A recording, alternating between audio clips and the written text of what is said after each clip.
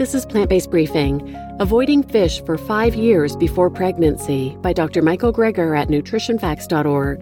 And I'm Marian Erickson, host of this curated content plant-based podcast, where I narrate a variety of articles on plant-based, compassionate, eco-friendly living with permission in about 10 minutes or less every weekday.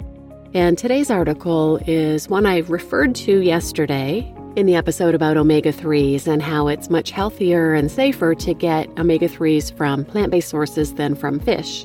Today's is from Dr. Michael Greger at nutritionfacts.org. He is a physician who founded this nonprofit organization as a non-commercial science-based public service, providing free updates on all the latest in nutrition research by bite-sized videos and blogs. They basically summarize all the latest peer-reviewed nutrition and health research with no conflicts of interest. There are no ads, no corporate sponsorships, and 100% of all proceeds he's ever received from his books, DVDs, and speaking engagements have always and will always be donated to charity. They're doing it just to get the truth out there. So now let's get to today's plant-based briefing. Avoiding Fish for 5 Years Before Pregnancy by Dr. Michael Greger at nutritionfacts.org. The problem with fish advisories that tell pregnant women to cut down on fish is that it may be too late for certain persistent pollutants.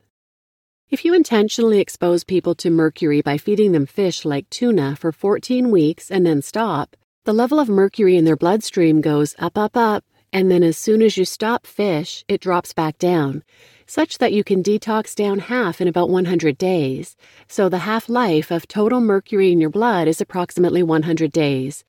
So even if you eat a lot of fish, within a few months of stopping, you can clear much of it out of your blood. But what about out of your brain? Modeling studies are all over the place, suggesting half-lives similar to blood at 69 days, all the way up to 22 years.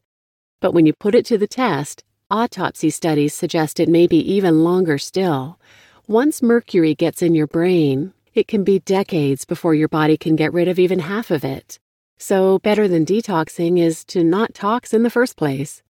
That's the problem with these fish advisories where they tell pregnant women to cut down on fish. For pollutants with long half-lives like PCBs and dioxins, temporary decreases in fish consumption or daily contaminant intake will not necessarily translate to appreciable decreases in maternal, persistent organic pollutant body burdens, which is what helps determine the dose that the baby gets. For example, an infant gets exposed to a tumor-promoting pollutant called PCB153 if their mom ate fish. But if for 1 year mom ate only half the fish or no fish at all, it wouldn't budge levels much. Only if mom cut out all fish for 5 years before do you see a really substantial drop in infant levels. So that's the fish consumption caveat. The only scenarios that produced a significant impact on children's exposures required mothers to eliminate fish from their diets completely for 5 years before their children were conceived. Substituting plant foods instead of fish would reduce prenatal and breastfeeding exposures by 37% each and subsequent childhood exposures by 23%. So a complete ban on fish consumption may be preferable to targeted life-stage-based fish consumption advisories. But if you're going to eat fish, which is less polluted, wild caught or farmed fish?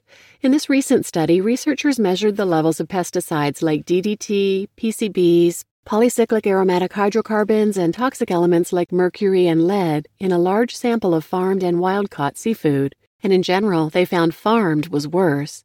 Think of the suspect as farmed and dangerous.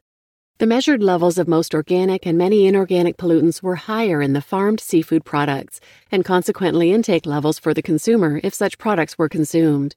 So, for example, for polycyclic hydrocarbons, persistent pesticides, and PCBs, there was significantly more contamination in all the farmed fish samples for all the contaminants in the salmon and the sea bass, though it didn't seem to matter for crayfish, and the wild-caught mussels were actually worse.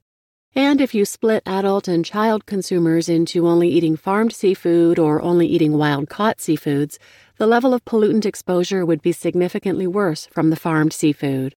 Overall, they investigated a total of 59 pollutants and toxic elements, and taking all these data as a whole and based on the rates of consumption of fish and seafood of the population in Spain where the researchers hailed from, The results indicate that a theoretical consumer who chose to consume only farmed fish would be exposed to levels of pollutants about twice as high than if they would have chosen instead wild-caught fish. So you could eat twice the amount if you stuck to wild-caught.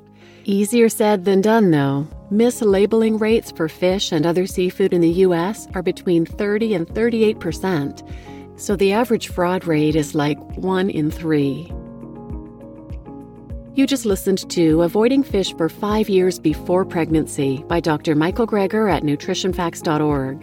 And I'm your host, Marian Erickson, and please check out yesterday's episode if you haven't already, and there are 2 others you can also listen to about the health concerns about fish and the toxins. 253, Health Concerns About Fish, and 336, Heavy Metal Detox Diet. This one is really eye-opening, though. Please share it with anyone who might ever get pregnant, because simply avoiding fish to significantly reduce the risk of brain tumors in your children, it's such a simple thing to do.